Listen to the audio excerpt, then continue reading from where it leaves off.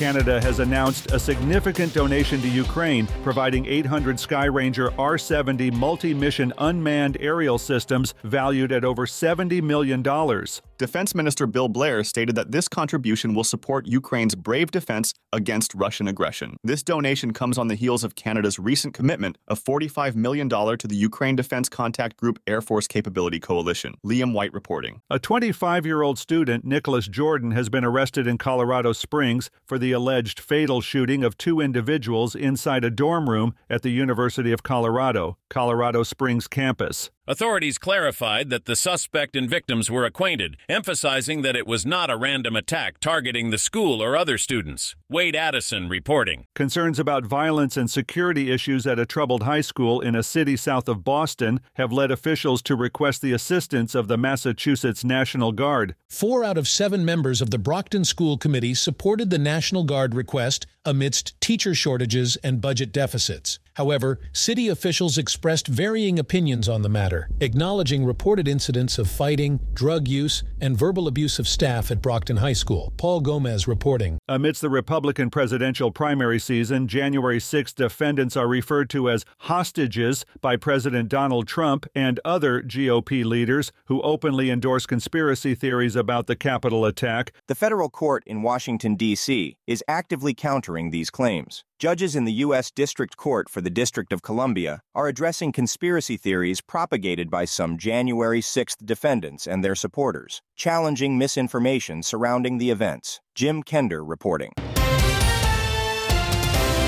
This is the latest news headlines.